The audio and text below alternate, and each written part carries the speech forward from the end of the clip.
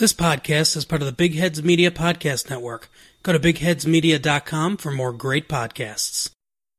And now, on with the show.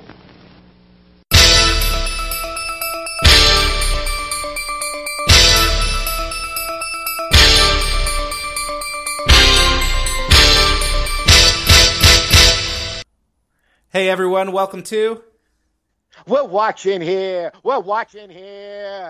This is Opinionated Movie Talk with Chris and Perry. My name is Chris Williams. With me, he is the Tyler Winklevoss to my Cameron Winklevoss, Perry Seibert.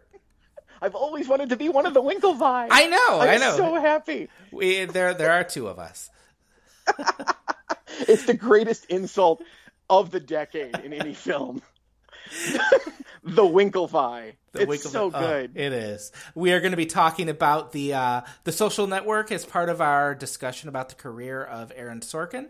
He has a new film out called The Trial of the Chicago 7 that's on Netflix right now. But first, Perry, what have you been watching? What have I been watching, Chris? I think this would be a good time for us to discuss the charms of Borat's subsequent movie film. Oh, I'm always up for discussing that. I went into this with my. Here's the thing. I think Sacha Baron Cohen's a genius. Mm-hmm. I love him.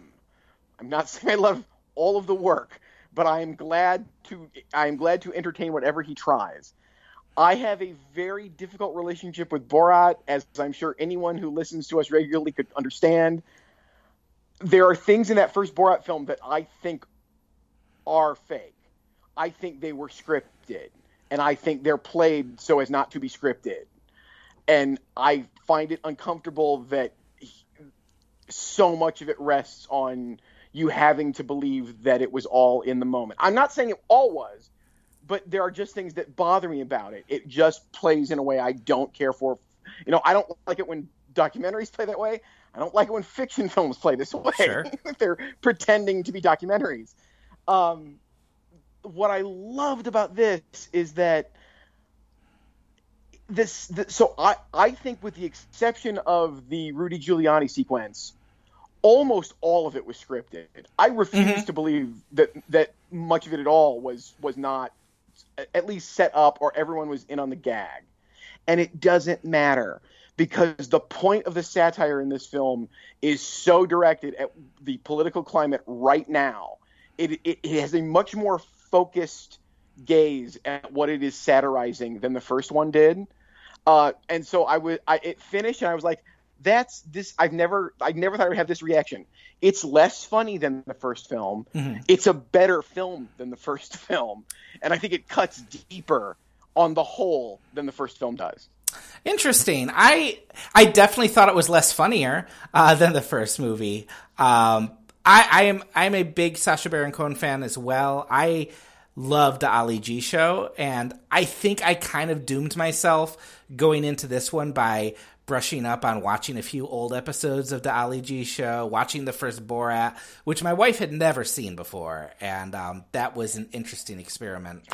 But I can imagine. I definitely I see what you're saying. I do think the vast majority of this is scripted. And I think a lot of that first one is on a rewatch. I think you can see that a lot of that is set up and just framed a certain way. And it's more apparent here that this is, a lot of people are in on the joke. There's the guy at the Kinko's who obviously he's not troubled by the death threats coming in across his fax machine, and things like that. Right. And the joke there is, like I said, the joke isn't in the first film. The joke would have been, "Wow, this idiot doesn't care." Mm-hmm. And in this one, the joke is that he's trying to accomplish this. The joke is about the story. It's not a candid camera laugh that he's trying to get. Mm-hmm. I was kind of torn on it just because the main thing with me with Borat is I like to laugh, and I didn't laugh as much as this. But there were honestly emotions that I didn't expect watching a Borat movie. Like I think the relationship between Borat and his daughter, as weird and wrong as everything is, it's kind of touching. And then the whole sequence at the end with Giuliani, I did not expect to be feeling anxious during a Borat movie, like that type of anxious. Like, am I about to see a crime? And I think it is over time. He has, the whole joke of Borat in that first movie is not so much a political dig. It's how long can we have people be polite, right? It's how long is someone going to keep up this whole facade of I'm going to listen to you, I'm going to be polite, I'm going to put up with your shenanigans before they kind of push back. And this is more targeted at America today. And I think when it does hit, it hits harder. I just wish I would have laughed more, but it's a movie that I finished it. I wrote my review. I was like, it was what it was. And then just kind of seeing other people talk about seeing the impact it made, I've been thinking, I might need to see this one again, because it really does stick when it needs to. Yeah, I would go a step further and say that for me, the first one is even less about how long will I listen to this idiot than how can I put people in a position where they look as terrible as they possibly could. Mm-hmm. And this one does that, but it's not about the people sharing the scene with Borat. It's about how bad can I make this already horrific political situation look. And this is, to be fair and clear, this is an equal opportunity of offender of a movie. This is not. There are some spectacular digs mm-hmm. at victims you might not expect in this movie. Yeah. It's. I just think it's clear-eyed. It's sharper. It's a better film in almost every conceivable way. He's a better actor than he was 15 absolutely. years ago. Yeah. And it is a pleasure, like you said, to realize halfway through this, oh wow, he wants us to actually invest. Mm-hmm. Like, he wants us to actually care. And that's fantastic that he would want to do that, and then on top of that, actually pulling it off. That was a good. I did not even think of considering that for what we've been watching, because I think I assumed it came out before we had recorded our last episode, and it had not. But that I'm glad we got to talk about that, because that was a pretty big movie last month. I'm glad we got to talk about that one. I've been watching one that I know you've seen as well, Sofia Coppola's new one, On the Rocks. Oh, yay! Which, yes. If you live near one of the dozen theaters in the country that's open, you could go and see it right now, or you could see it on Apple TV Plus in the comfort of your own home. This stars Rashida Jones as a woman who is beginning to suspect, that her husband might be having an affair. She is, kind of out of sync with everything because they have a young daughter, and she's beginning to, just see that parenthood takes her kind of out of the rhythms she's used to. So her father, played by Bill Murray, he decides they need to investigate this whole affair thing a little bit deeper, and they kind of go off on shenanigans across New York to track down the truth. I'm a huge fan of Lost in Translation, so I really was excited to see Sofia Coppola and Bill Murray work together again. This one surprised me. I felt like I think I went in expecting Lost in Translation Part 2, and I didn't get that. What I did get was a very enjoyable light comedy that has a more, it's a subdued Bill Murray, but it's still a very charming Bill Murray. In a performance that really just kind of shows how charismatic he is, but it's also, like Bill Murray often is. He's a man who's very, sad deep down. And I think Rashida Jones is very good as his daughter, who's just starting to figure out where the life is shifting under her, and she needs to figure out whether something's wrong or that's just the phase of life she's in. I enjoyed this. It's a very light, kind of a lark from Sofia Coppola, but I think it has a lot of subtlety that kind of lingers after the movie passes. I really liked it. I love it because it feels like it does not feel autobiographical, and yet it feels very personal. Mm-hmm. This is, this is about what this is Sophia's fictional take on what it is like to be the daughter of Francis Ford Coppola. It's hard not to read it any other way, especially if you've paid attention to the work of all of the Coppola children. Roman too. There are moments in Roman's films where you realize, oh, you're working out having an incredibly charismatic father. And and workout seems too hard a thing because it's not like they're upset about it. Yeah. They're just like, this is my experience. This is what this was kind of like. And I would like you to pay attention to this because I think it's worth saying. And they're right. It is. This is just a love letter to Bill Murray. Yes. What a gift of a role. It is so good. He is so warm and so charming. There's a sequence where he talks himself out of a speeding ticket. Yes. And yes. It is the most purely Bill Murray scene I've seen in a long time. And she understands. I think she just understands the appeal of Bill Murray so well. She knows how to work the sad side when she needs to, but also that he is very charming. And sometimes those kind of mingle a little bit. There's also a scene where he sings to a restaurant, like these diners at a restaurant. He doesn't sing well, but it's so captivating because it's Bill Murray, and you just can't look away from what he's doing. And it really reminded me of I really like the Very Murray Christmas that they did for Netflix. Me too. What I like about that is I feel like that captures every side of Bill Murray that we like. There's the somber side. There's the kind of just charismatic lounge lizard guy. There's the guy who shows up at various parties and is just very inspiring. And I just think she knows how to work him very well. And it's just it doesn't, it doesn't go in the predictable route where they're fighting the whole time, or she's just, Rashida Jones is just kind of waving off her dad. There are moments of tension between them, but it doesn't, they don't overtake the movie. It's a much more complex relationship than I expected going in. And the thing that surprised me in a not great way is her strength to me has always been her subtlety. She does not wrestle directly. She does not tell you what's going on. I mean, with Lost in Translation being the high point, it rests on a conversation we never get to hear. It doesn't matter. It's all about the behavior that leads up to that moment where they are willing to have the conversation. And I was thrown by the fact that their big confrontation in the movie is direct. Everything is laid out. There's nothing left.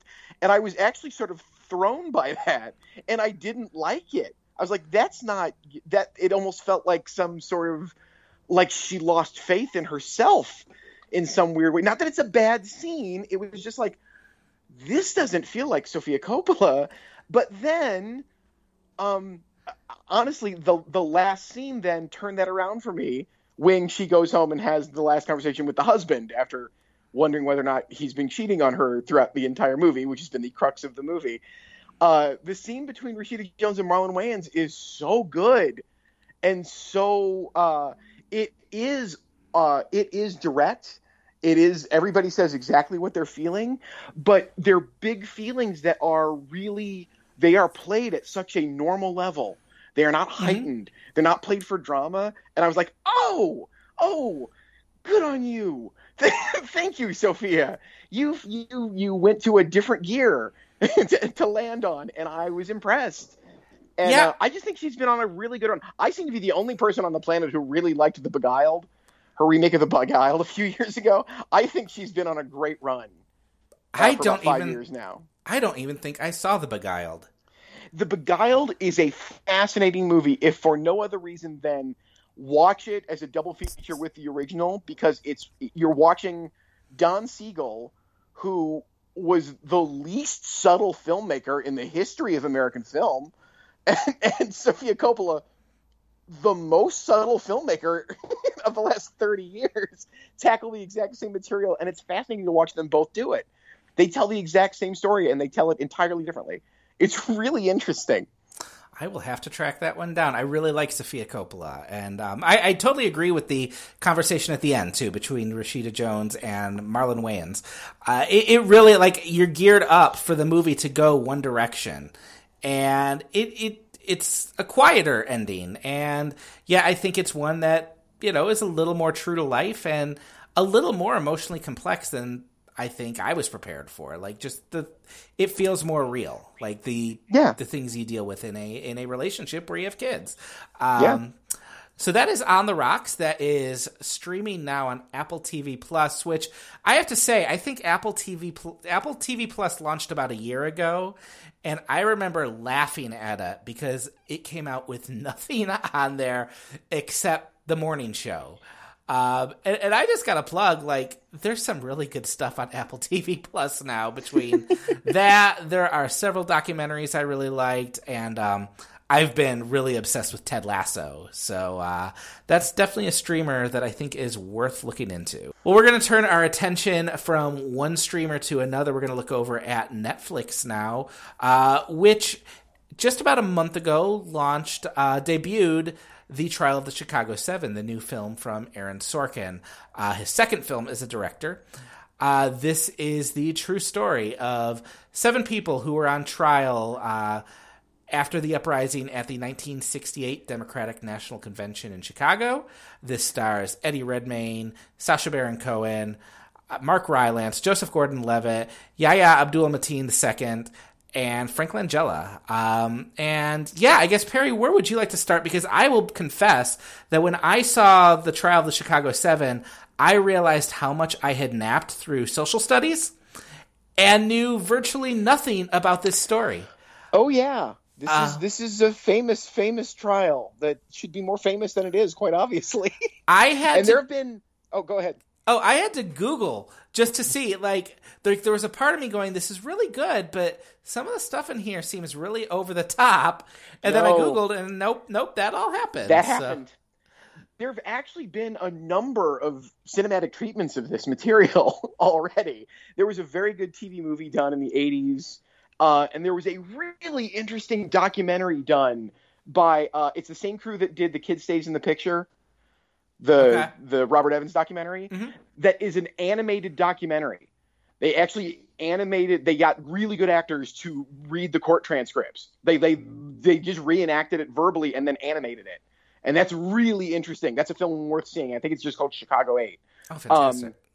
Yeah. So this is material, this is historical material near and dear to my heart. I am fascinated by this period of American history. I always have been. And so I was very interested to see what Sorkin would do with this. I was coming at it in a very...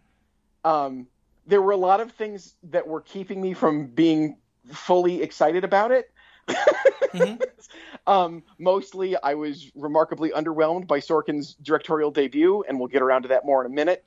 But more importantly, I have said terrible, terrible things about Eddie Redmayne for years and years, and I thought, there is no way in hell he can play a Midwesterner. That is not going to work at all.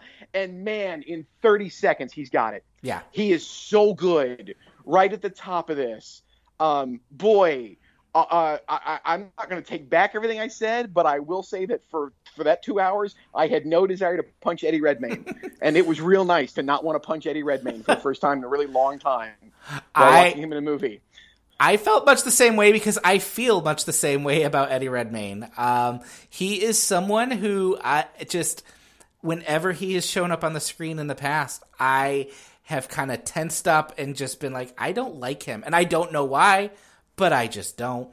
And same thing. Like, I think he's really good in this. I think I think the heart of this movie is kind of the differing approaches from Tom Hayden and Abby Hoffman. And I think he plays kind of a guy who isn't quite, firm in what his convictions are at that point, or how much he wants to push, his voice, or should he just, go along to get along and try and work change elsewhere. And he's up against, a very charismatic, very boundary-pushing man, played very well by Sacha Baron Cohen, mentioning him again.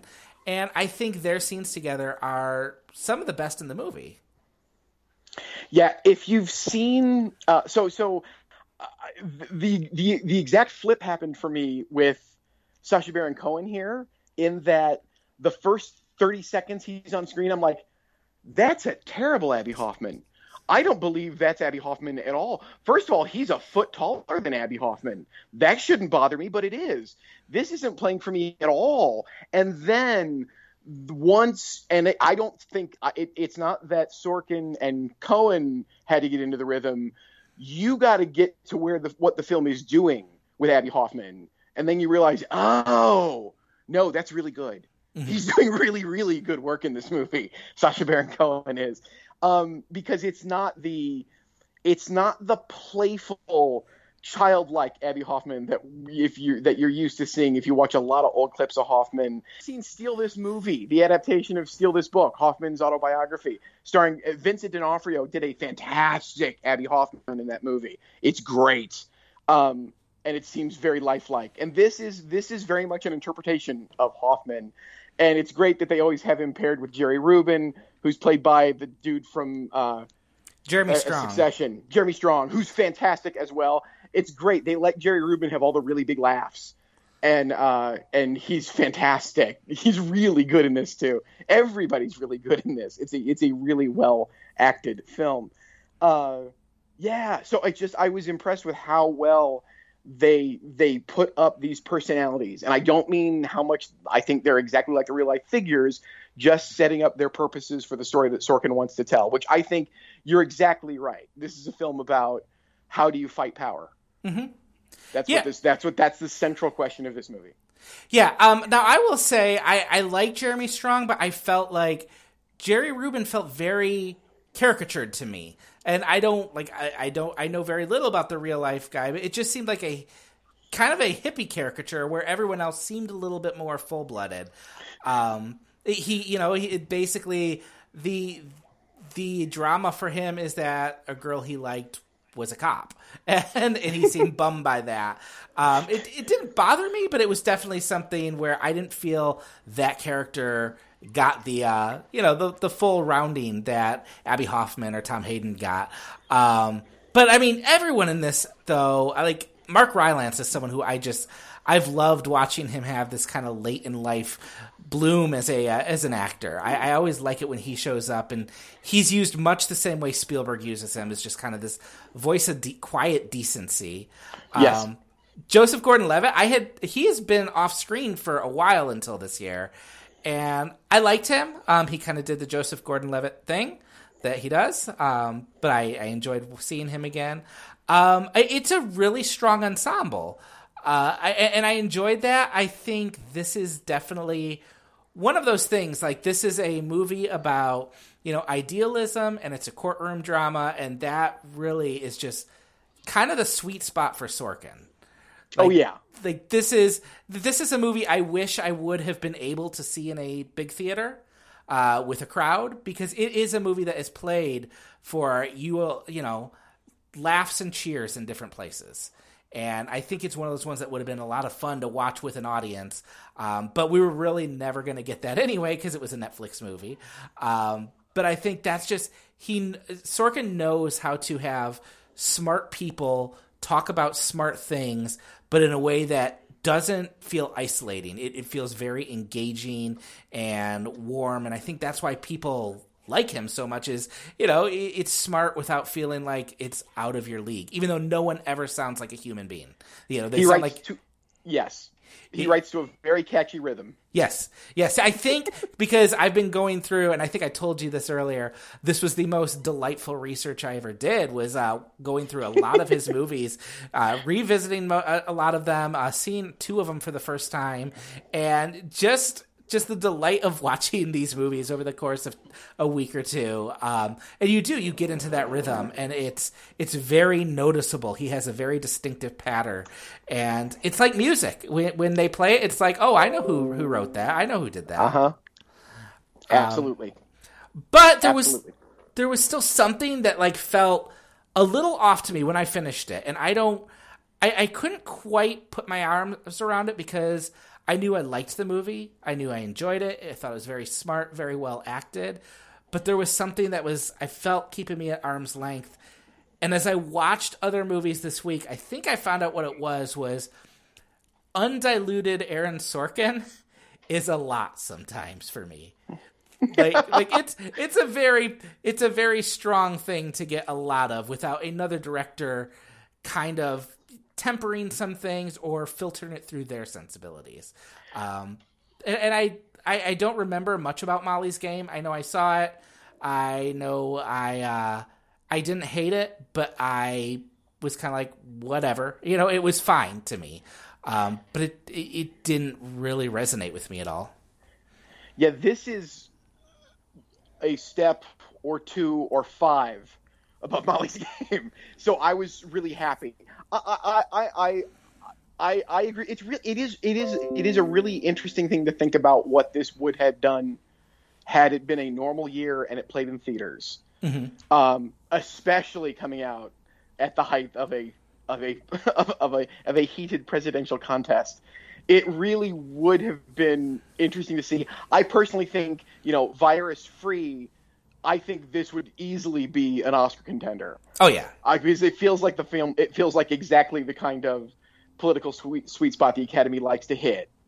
And I mean that in a good way. Other people probably would think I mean that as an insult or would assume they would be insulted by such a statement. But no, I mean it in a good way. And I think that this was so much better disciplined than Molly's Game. And I mean literally in the actual words being spoken. He gets away. He trips over himself and falls in love with stuff he didn't want to cut in Molly's Game that is just problematic.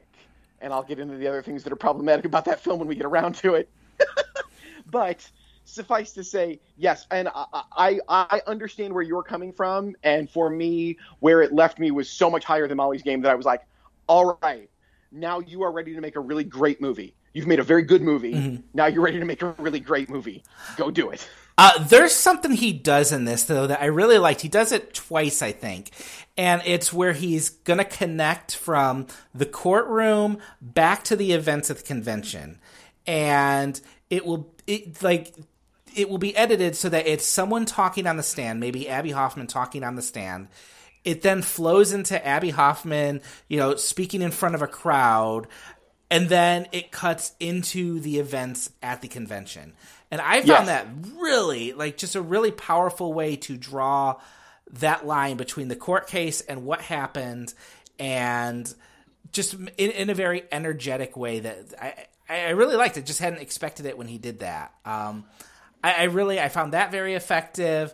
I think the question at it, not will they be acquitted or convicted, but what's the whole purpose of them all being on trial? Why are they there? Is it that they want their voices heard and this gives them a platform, even if it means it's going to torpedo their chances? Or are they there to get themselves out of this, get themselves acquitted, and then make change another way? And I think that tension feels very strong. Mm-hmm. Sorkin has said how he purposefully wrote and directed this so that it would have parallels to today. And you can look at this and you see this summer's protests and you see a lot of the things that came up in the election. And I think someone else, I know Spielberg was attached to this for a few years, and I don't know that it would have had that vitality. It would have been a very different movie in many ways, I think. Yes, I think it would have been a much less interesting movie in a lot of ways, quite frankly.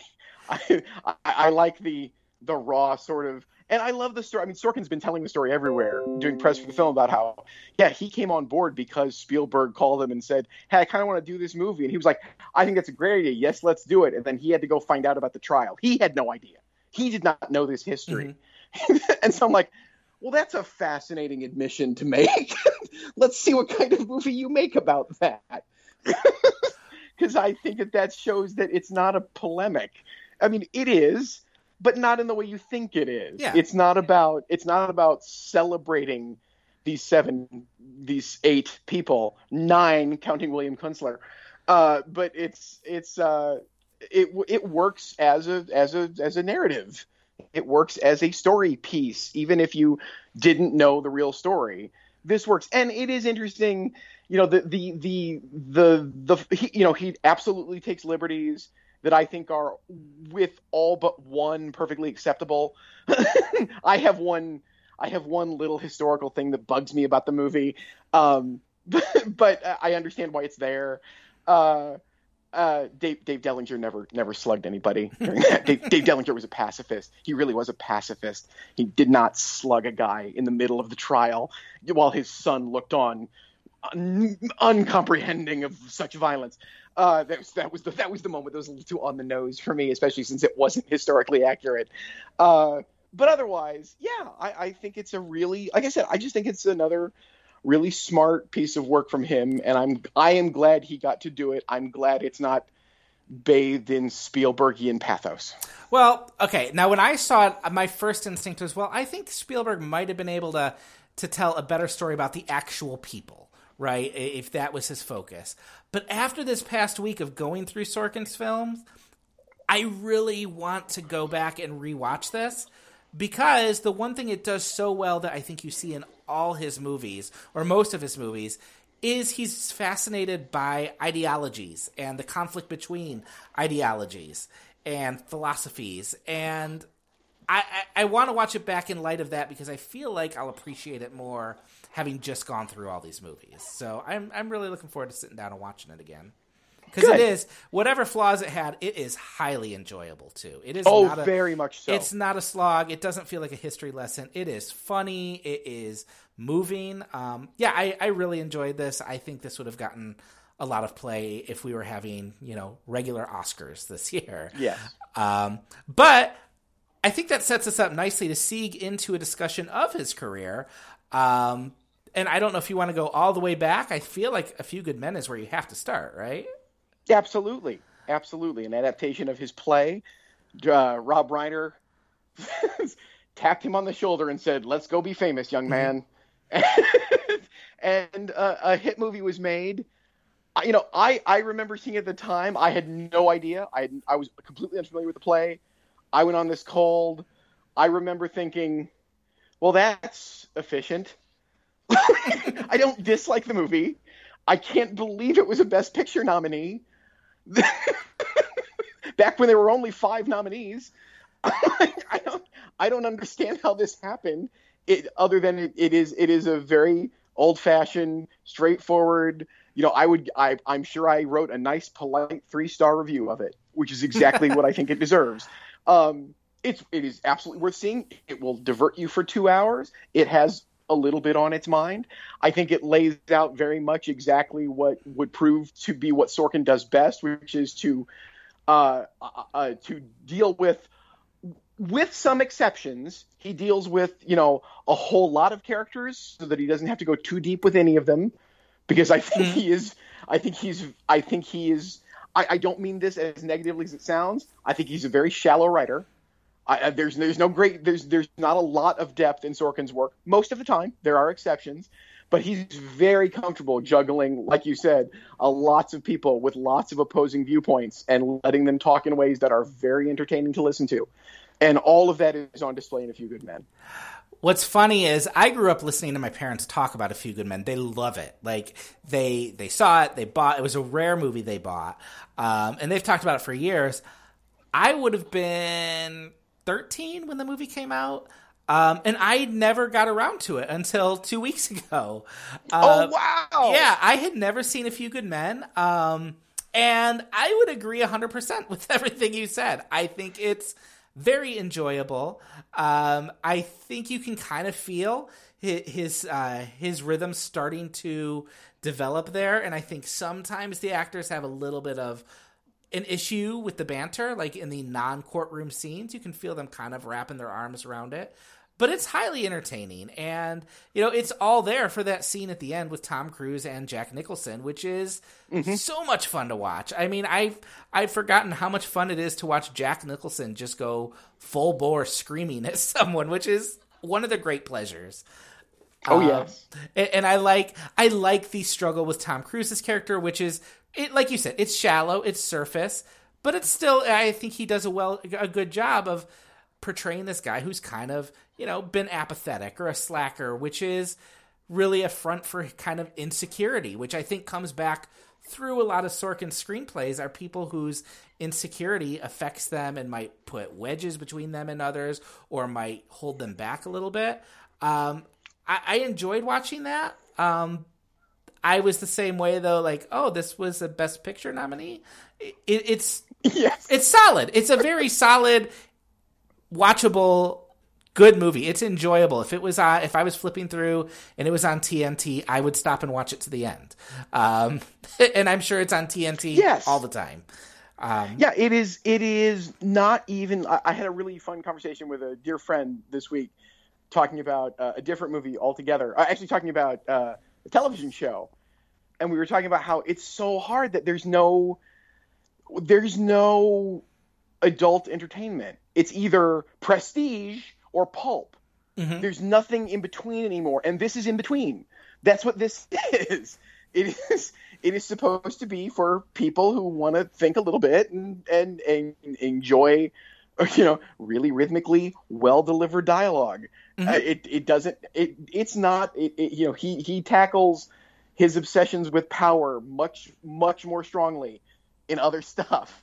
It's there. It's certainly the central conceit of the play and the movie, but it's not a grand statement. It's a fun time hearing a story. Yep. And I wish there was more of that.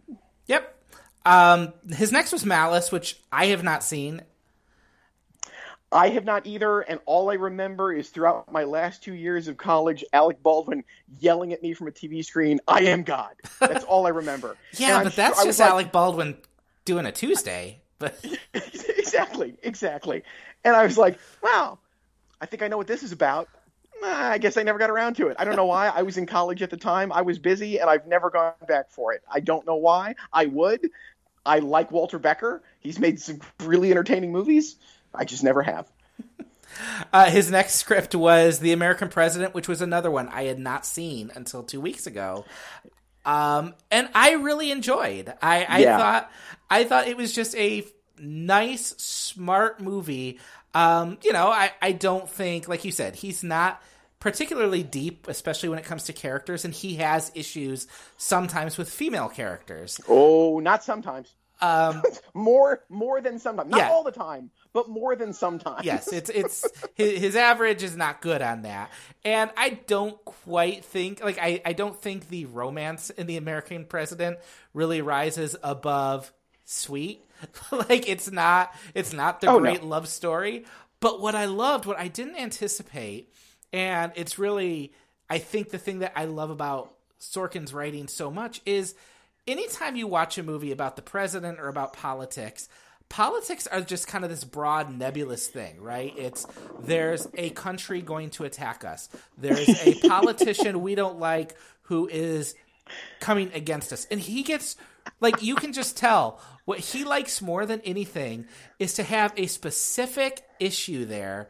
And he's having smart characters debate politics in a romantic comedy in a way that shows he's thought about it. He has opinions. He takes a side. This isn't one of those, partyless presidents that appeal, so the movie appeals to all bases. It plants its flag to, its ideology. And I think he has more fun writing those scenes than he does about any of the romantic stuff. Yes. And it was just a delight to watch them banter and watch them talk about intelligent issues in a romantic comedy. And I don't think you would have many movies like that today. I don't feel studios would say, this is a sweet romantic comedy with a lot of political talk in it that gets really nitty gritty. Warner Brothers isn't going to put that out today. The closest thing you had was last year with the Seth Rogen, Charlize Theron comedy, which gets close to it. At least stresses a political ideology and is still a sweet love story, and arguably, yes, a better and deeper love story than definitely a better love American story. President. But yeah, I think for the most part you're right, and I think that dovetails really nicely with what we were talking about earlier, where we don't have a space for this kind of movie anymore, it seems. Yeah, and again, I was watching it just thinking of Rob Reiner, because this is another one by Rob Reiner, and just this past weekend, my wife and I were trying to find something on HBO to watch, and we went back and we rewatched When Harry Met Sally, and what a hell of a run that guy had. Like, you look at that filmography, the 80s and early 90s, and you're like, wow, he was just going to make great movies forever, and then he didn't. And and he did for about 20 years. Mm-hmm. Yeah. And then it was over. Yeah. But man, when he was on... When was it over? Yeah. I think North was right before this. See, I will go on record as saying I don't hate North. North doesn't work, but I see what North is trying to do, and I don't mind it. You don't hate North? I do not hate North. I actually really like the central message of North a great deal. The underlying story is, I think, really great. It is so weirdly told that it's problematic beyond belief. No, not even beyond belief. That's not fair. It's all a matter of whether or not you enjoy watching, really shticky old comedy stuff done through the perspective of a 9-year-old boy. If you think that's funny, you're going to be okay with this. Apparently, I'm okay with this at some level. I can't remember if I am or not, because it's been years and years since I've seen that. There are so many movies that are so much worse than North. I'm not saying North is good. I'm just saying of the films that you should spend your energy hating, it's ridiculous to hate North. After this, Sorkin goes into TV for a really long time. It's like Sports Night, West Wing, and Studio 60 are basically his output. I remember Sports Night. I know I watched probably the first season of that. I was a little too young for it to really stick much, but I remember it got a lot of love from the critics and maybe not as much from audiences, if I remember correctly. I think that's exactly accurate. Yes. Okay. It had a small devoted following and got rave reviews, and I watched it intermittently because that cast was so good and the dialogue was so much fun, and I ended every episode thinking, this needs to be an hour. This is exhausting. I love talking. This is too much talk in 23 minutes of network television time. There's not enough room to breathe. It's exhausting. Well, then he gets his hour long with The West Wing, which really feels like it really feels like he went back to the American President, was like, that was fun. I want to do more of that. And I have Let's drop the love story. Yeah. Let's just talk about policy. Exactly. I think I've seen, up until a week ago, I had seen maybe 2 episodes of The West Wing. Oh, you got to go through The West Wing for the first time? I've started. I actually started right after election night as we're waiting for the results to come in. I'm like, I was done with the Sorkin movies, and I was like, I kind of miss that voice. I need to feel good about politics again. And so I started at the beginning, and I'm enjoying it so far. It's great.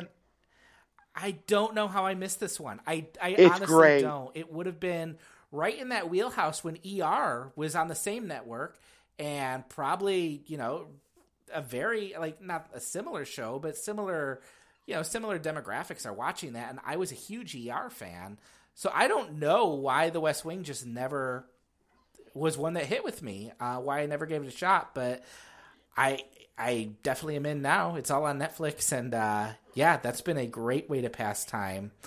I can say I've seen several episodes of Studio 60, though, which is the one TV show until this year that I had ever written a review of, because I was so captivated by the pilot that I wrote that it was the greatest episode of TV I had ever seen.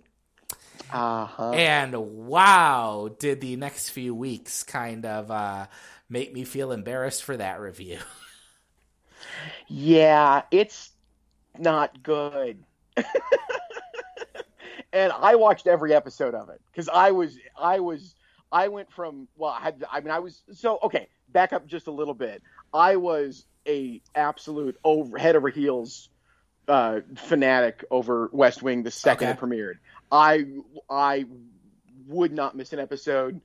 I rearranged my life to make sure I never missed it. And I only bailed about half a season after Sorkin left. Because once Sorkin leaves, you can tell. I'm not saying it's a bad show at that point, but it's not the same show. Mm-hmm. And I went, I'm out. As much as I love all of these actors and this entire cast, except Rob Lowe, who'd already left, I don't have anything more to give to you. You're not going to get back to where you were. And I've heard that the episodes are very good. I have no interest. But for that first 4 seasons, whoo! Oh, you are in for a treat, Chris. You're going to enjoy this so much. It only gets better over seasons 2 and 3, and then 4. Yeah, you can tell the cocaine and mushrooms have added up, and it starts to take it. So I'm not saying it's terrible, but you can tell things are not well at home. The production is troubled because the writer is, gacked to the eyeballs and can't get shit in on time, and everybody's stressed out because it was the most expensive show on television. So it's, there are prices to pay, and it's worth it. The West Wing is great. I was so geeked for Studio 60. Sure, behind the scenes of Saturday Night Live, let's do this. And wow, it's so bad.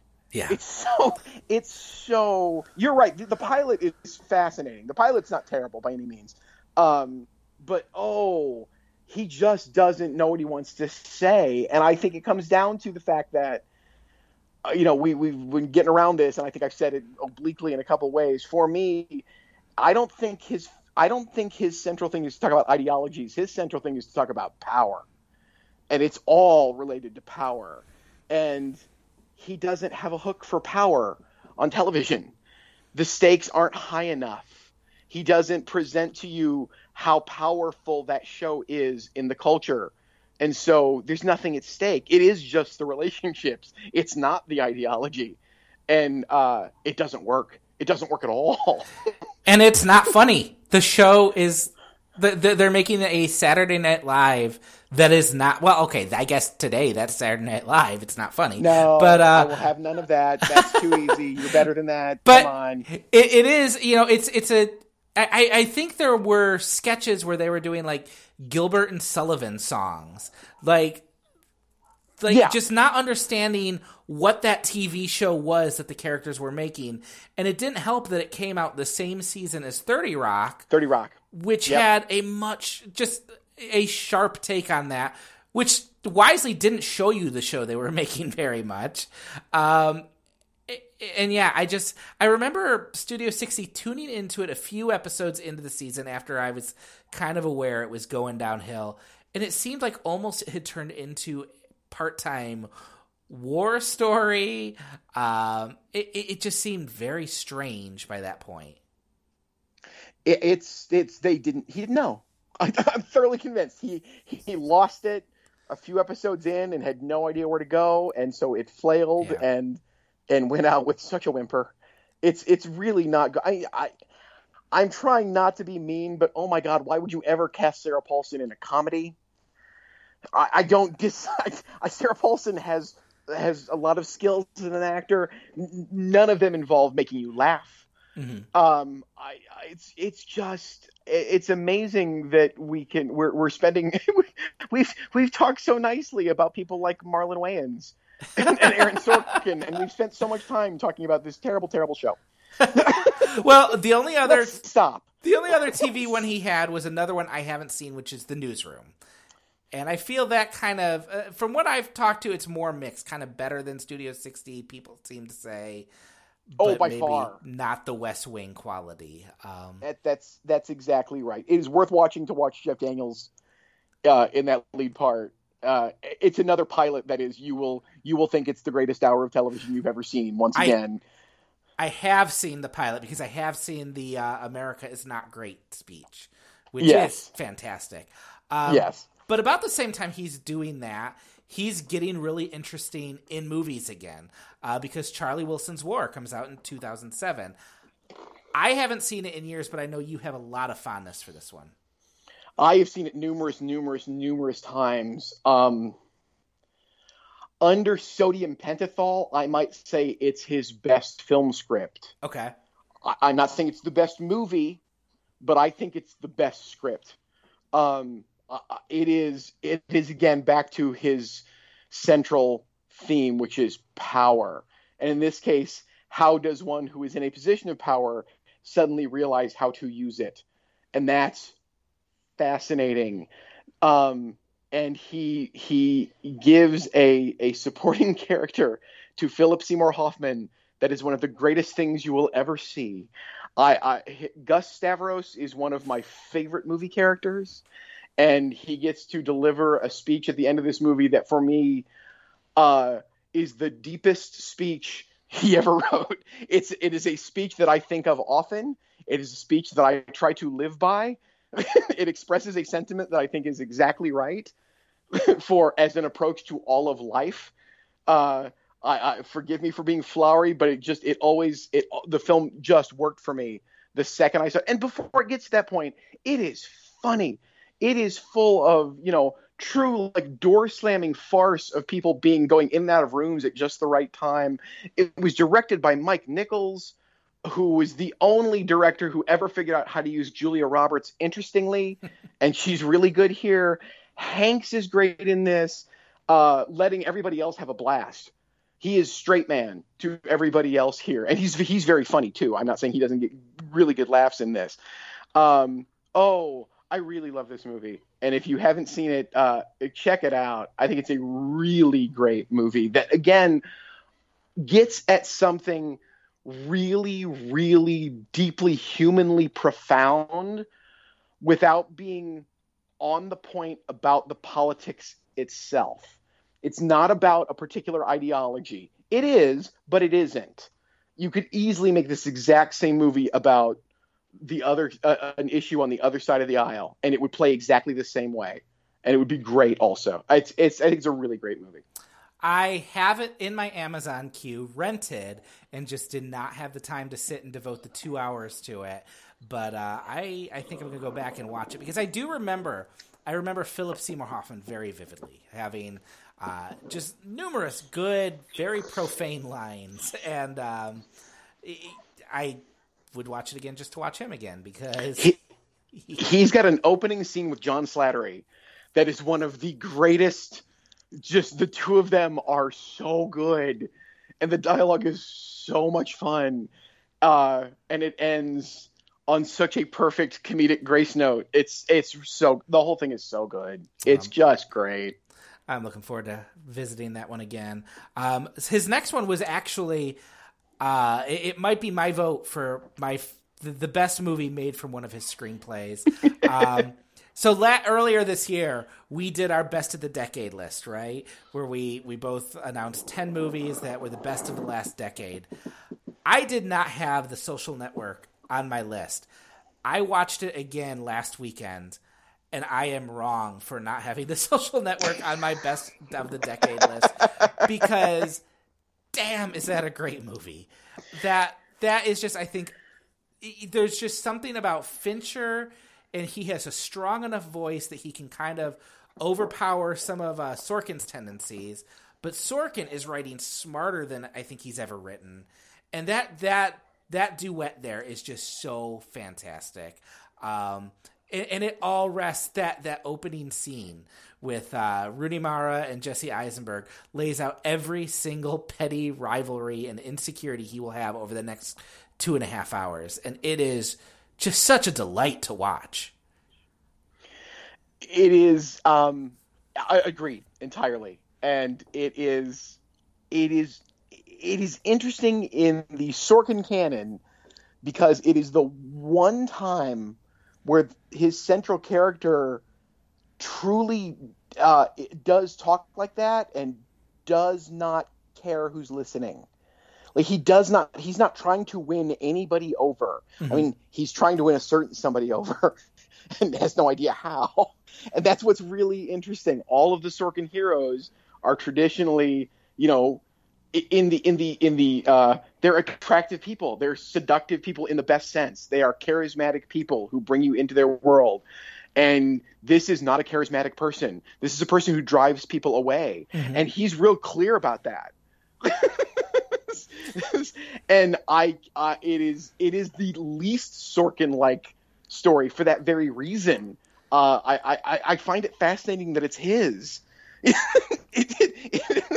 which is probably why it made the best movie out of all of them. Well, and there's so much idealism in a lot of Sorkin stuff, and this doesn't have that. This is, I think this is where Fincher is really helpful, because he isn't as optimistic about people, and he is a lot colder. And he doesn't sand off any of the rough edges that their Zuckerberg has. No. And I think it makes it for a more fascinating movie. It's so much fun to watch. I think every performance in that I love. I love yes. Armie Hammer in that. I love Andrew Garfield. Yes. I think Justin Timberlake is used very well. I remember at the time thinking it was like a best supporting actor type role. I don't think that, because I don't think it's a great acting job, but it's a great use of Timberlake as the rock star that Zuckerberg kind of wants to be. And I'm going to give Timberlake enough credit to know that that's exactly right, and that's what he was doing.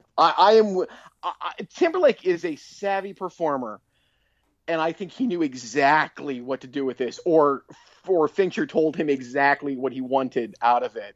Fincher doesn't. As we've talked about the story from Zodiac, where Fincher made Downey Jr. and Gyllenhaal do things over and over and over because he wants a specific thing. And so I'm sure he tailored exactly what he wanted out of Justin Timberlake in that movie, and he was exactly right. And Timberlake absolutely gave it to him. I don't care for Justin Timberlake. I will give him full credit for what he pulls off in that movie. And let's face it, I forget who won the Oscar that year for Best Actor. Was that the year of the King's Speech? I think it was the King's Speech. It was definitely the King's Speech. Yeah. Damn. I mean. Oh, yeah. He's such a wonderful actor, but oh my God, Jesse Eisenberg is so good in that movie. He is. He's so shockingly good in that movie. Yeah, and a lot of, anytime I have some issues with one of the movies Sorkin's been involved with, it's usually that, like I said with Trial of Chicago 7, there's something about undiluted Sorkin that sometimes just is a little too much. And I think Fincher is just he has such a specific voice that I think he can kind of temper those. And it's just interesting to see the give and take between the two. And it makes for a much better movie that way. And I think it's interesting to compare it with the film right before it and the director right before it. Mike Nichols is one who can bring depth out of seemingly light material. And that's why Charlie Wilson's War feels so strong, that he knows how to amplify where there are much deeper things to dig at in a text. And that's an interesting thing to think about. As much as we want to make, we can complain about the faults of Sorkin, but oh my word, David Fincher, Mike Nichols, Danny Boyle, and Rob Reiner made movies out of his scripts. Mm-hmm. That's A-list directorial talent through and through. Yeah, and I think my problem sometimes with Sorkin is it's just too much of a good thing, right? Like, I enjoy it. Anything I say that's kind of flaws, I enjoy watching them. I just always think it's interesting to watch the other directors who have filtered his work. Which the next film was Moneyball, which is another one where I think it's interesting to watch his script, which is, I think, it's his only co-writing credit, correct? Moneyball? And it's a word and, not an ampersand. So he and Steve Zalian both worked on it separately. So who knows? I don't. And Zalian is a brilliant screenwriter. So I have never been comfortable knowing who did what on that script. And Bennett Miller himself is a fantastic judge of writing. Mm-hmm. And so he's absolutely credited on it. I'm sure he provided a lot to it. It's one that is hard for me to think of as his, although you can certainly see it's that power dynamic of someone who, this time we've got somebody who needs to figure out how to put himself in the position of power he supposedly has to change things, mm-hmm. which is, very West Wing-ish, but in a very different and way more singular way. This is one of the few films where he really does focus in on one person. and really tells, a single story and has to go deeper and is better for it. I really like Moneyball a ton. I rewatched this early last week, and I had seen it in theaters. I think it might have even been on my top 10 list that year. Same thing. I walked away just really enjoying it. From what I remembered, when I saw it originally, I remember being very confused with the actual shenanigans between management and the team and everything. I don't know why I was confused. It's very easy to follow. I think that's another thing Sorkin does really well, is take complex things and make them very easy and engaging to follow. Yes, it's the advantage of being of having great facility at being shallow. Yeah. Yes, it can make terribly complicated things seem very understandable. But it is the one where I couldn't really pick out his rhythm, which I think might be that collaboration with Zalian. The dialogue in there, it's still smart, but it doesn't have that patter, and that's not something I mind. It feels much more grounded and realistic. And I don't know if that's that Bennett Miller just knew how to ground it a little bit more with the cast he had, or if it was the two writers and just the way the dialogue shook out. But it was fascinating because it didn't have that kind of, peppy banter, but it was really just, matter of fact, inside baseball speak. And I still would have liked to see what Soderbergh would have done with this, but I really like I really like Moneyball. And I had forgotten that it does end on a real melancholy note, just a little rough note that I had forgotten about. And in my mind, it had ended in a fluffy ending of him, thinking about his kid. And then there's the last notes to the song, "You're a Loser, Dad." Yep. And just how that really just lends that unsettling end that kind of ties into all the insecurities they built into Billy Beane for that. And I think Brad Pitt's really fantastic in it too. And that feels way more like Zalian than Sorkin.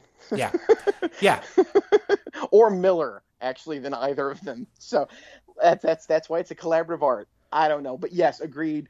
Pitt's fantastic. Jonah Hill's fantastic in it. And the scenes do have that banter. It's just at a way slower rhythm. Mm-hmm. And they're just as funny. It's a really good movie. Yeah, I'm a big fan of Moneyball.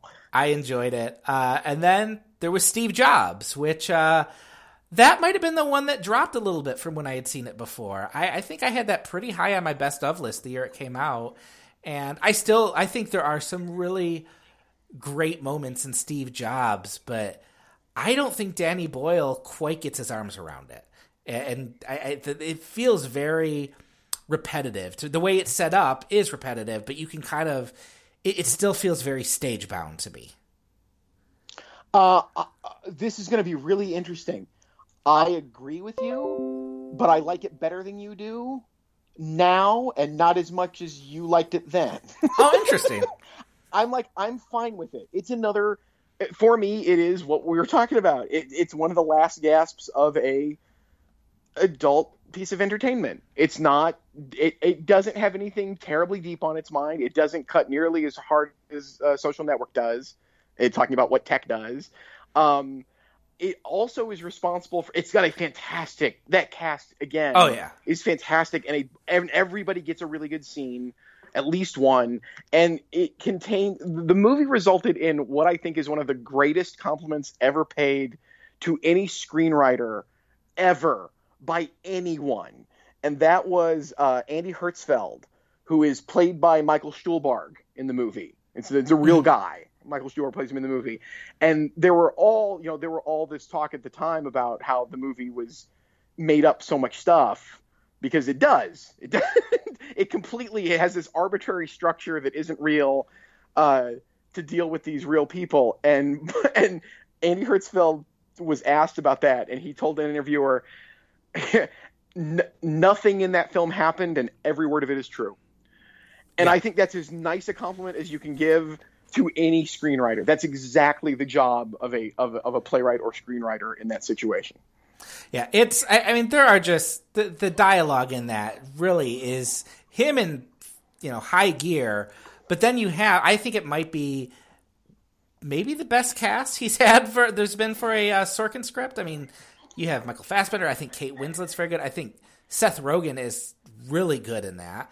Yeah. I like Stuhlbarg. I like Jeff Daniels a lot in it. It is a very watchable movie and very smart. I feel like around the third iteration of the presentations that they even make a joke about it. Like Steve Jobs says it's like every 5 minutes before a product launch, people come back and air their old grievances. I'm like, yeah, that's what's happening, and I kind of feel it. But it's not enough where I would say I dislike it, because I like it a lot. I think that's where I can feel Danny Boyle kind of struggling to bring something new to it. And he tries. There are some really fun visual flourishes in that. I just don't feel he totally gets it, feeling not stage bound. But then again, it's a movie centered around stage presentation. So that doesn't bother me as much. And I really like, even though I shouldn't like that last scene, I feel like I shouldn't like that last scene with the discussion of the iPod. It really, it works. Somehow they make that work because it's a man who does not know how to communicate with someone except to make them something. Yes. Yeah, exactly. So I enjoyed watching it. I don't know if it would have been that high up on my top 10 list. It might have still been in it, but that doesn't matter because top 10 lists don't really matter. So no, they don't. I have never seen it a second time. I saw it in the theater and really liked it, and I have never gone back to it. And so I'm almost interested to watch it again now, just to see what my reaction would be to it again. And color it. I am. It may have a lot to do with the fact that I remember the Ashton Kutcher Steve Jobs movie. And oh my God, thank you for not having that be the only depiction of Steve Jobs. Because, I'm not a huge Steve Jobs fan, but he does not deserve that. No one deserves Kutcher. No one. No one. Maybe Danny Masterson. I will say that many of these films are available on Netflix right now. I think with Trial Chicago 7 out there, they have a lot of them on there. Molly's Game, Steve Jobs, Moneyball, Social Network, all on there. You don't need to watch Molly's Game. You don't need to watch Molly's Game. Well, let's talk about Molly's Game. Because I will tell you what I remember about Molly's Game. Because I saw it. It was one of those screeners I popped in one of those days, where you have 5 screeners you're popping in and watching one after the other. Yep. And it kind of just blended into the rest of the screeners I watched, except for Michael Cera basically playing Tobey Maguire. I remember that. Bingo. And I remember a really awful scene with Kevin Costner. and to be fair, that is not Costner's fault.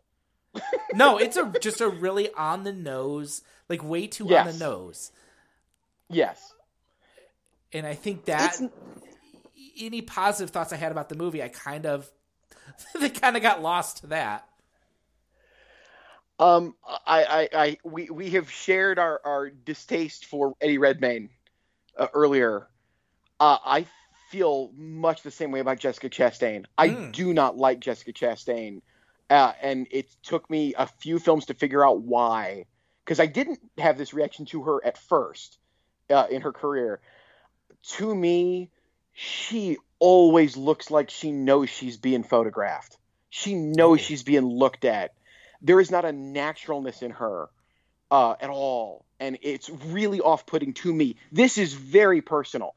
There is nothing wrong with her as an actress. I am not saying she's a bad actress. I'm saying she's a bad actress for me.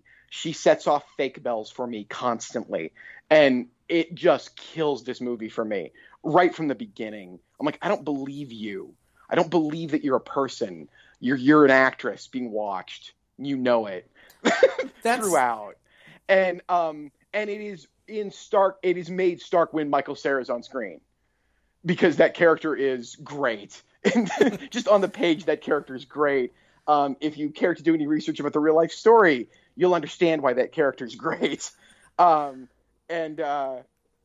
Then the problem is I could almost get past all of that. And it's actually not the scene with Costner is not what bothers me, because that's exactly the kind of scene I would expect from a playwright who's very comfortable writing words, making their first directorial film and wanting something to make very clear what this whole thing is about. I cannot stand the Moby Dick conversation. That he interrupts the movie to have his lead character and the lawyer who have been talking through the whole movie have a literary conversation that they would never have, that has nothing to do other than to make some arbitrary point he's trying to make. And he does this again in Trial of Chicago 7, but does it much better. In the big payoff scene between the two main characters, they have a part of the debate hinges on actual English 201 conversations about how things are supposed to be expressed. And that's handled so much better there. He does the same thing with the Moby Dick conversation in Molly's Game, and it's where I tuned out. I was like, no, you don't have control over this. You don't know what you're doing here. It's a really poor directorial debut. It looks fine. There's nothing technically wrong with it. It's a bad script, and the scriptwriter should have known better. Yeah, after this entire discussion we just had, I think maybe he should have known better. Yeah. And now that you bring it up, I did not remember that Moby Dick scene, but as soon as you brought that up, oh yeah, I remember that. Terrible. It grinds everything to a halt, and it's one of those things where look how smart I am. I'm going to toss this in there because I can. And yeah, so that was Molly's Game. I'm very glad Trial of Chicago 7 was much more well received by you. I like I said, I really want to go back after watching all these and rewatch it because A, I really did enjoy it the first time, but B, I feel like the flow will be a little bit better for me. But yeah, this was a very fun rewatch, and for two of them, a first watch for me. I love it's like putting on a favorite musician when you listen to his dialogue, and I'm very very happy that I have 155 episodes of The West Wing to partake in to get more of that. 86. He's done after 86. That's all you need. Oh, is he? That's all you need to do. Okay. All right. Good. All right. Well, that's a little more doable. And now the only question is, will his ego be enough that he feels the need to direct the movie adaptation of his stage adaptation? You're looking at his IMDb, aren't you? Oh no! Okay. This is the question because the other I feel that if we're going to talk about the entire career, I do feel the need to talk about the two beyond Few Good Men, his two most I don't want to say infamous, but notable stage productions. Of course, To Kill a Mockingbird, which was why there was a 3-year break between Molly's Game and Trial of Chicago 7. Which by all accounts is very good. I haven't seen it. I haven't read it. I would be interested. I would especially love to see Jeff Daniels play that part in a movie. I am intrigued. I think it would be interesting to attempt to do it. I don't think it'll ever happen. I think his ego is not that great that he would feel that he could better this classic that everybody loves. But if you are unfamiliar with a project called The Farnsworth Invention, do you know anything about this, Chris?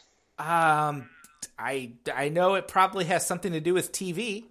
It does. It was a play he wrote at the tail end of The West Wing. It was actually a screenplay that Tommy Schlamme, the longtime director of The West Wing, was going to make. It never happened, and he ended up refashioning it into a play. All I will say is, and a lot of the themes of that, and some actual, you can see the direct thread that goes into The Social Network from the Farnsworth Invention. But do some reading.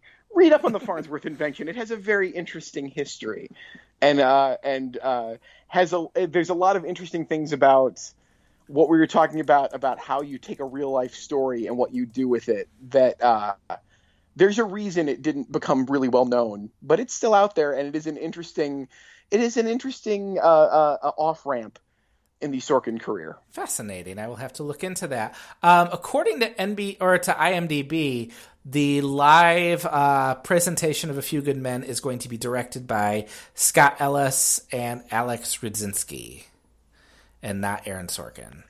Krasinski. I know those names, and I don't know from where. But that doesn't surprise me. He doesn't know anything about directing live TV. He wouldn't want to do that. You got to have technical people do that. Yeah, you need, and I think they were involved with. They were involved with Grease Live, which I did not see, but Alex Radzinski directed the live Jesus Christ Superstar for NBC a few years back, which I do love. All right. So maybe it'll be interesting. I don't, but that's a better thing. I like Jesus Christ Superstar. I just don't care for that particular I really like version of it all that much. But that's me. I have my own issues with that show. There's things I need to have happen in that show, and they did not happen in that rendition of that show for me. That's all I'm going to say, and we'll leave it at that. That's for our Easter episode. Hang on, people. Just 6 months, 5 months away. We're good. Oh, Perry, I think that brings us to the end of Aaron Sorkin right now. Where can people find you? You can hear me every Friday morning on the Lucy Ann Lance Show on WLBY in Ann Arbor, and you can find me on Facebook. You can find me at Twitter at Perry Loves Film, and when you see the smoke rising from my remote control as I attempt to rewatch as many things I can on the Criterion Channel before it goes away every month, that's me. You can find me that way. All right. You can find me on Twitter at Mere Christianity. And then I will just make it very easy. I put out a newsletter every Friday at criticisms.substack.com. You can read it there. You can subscribe, and that will link you up with any other writing and podcasting I do. So subscribe, share, and that'll be in your mailbox on Fridays. We will see you in 2 weeks.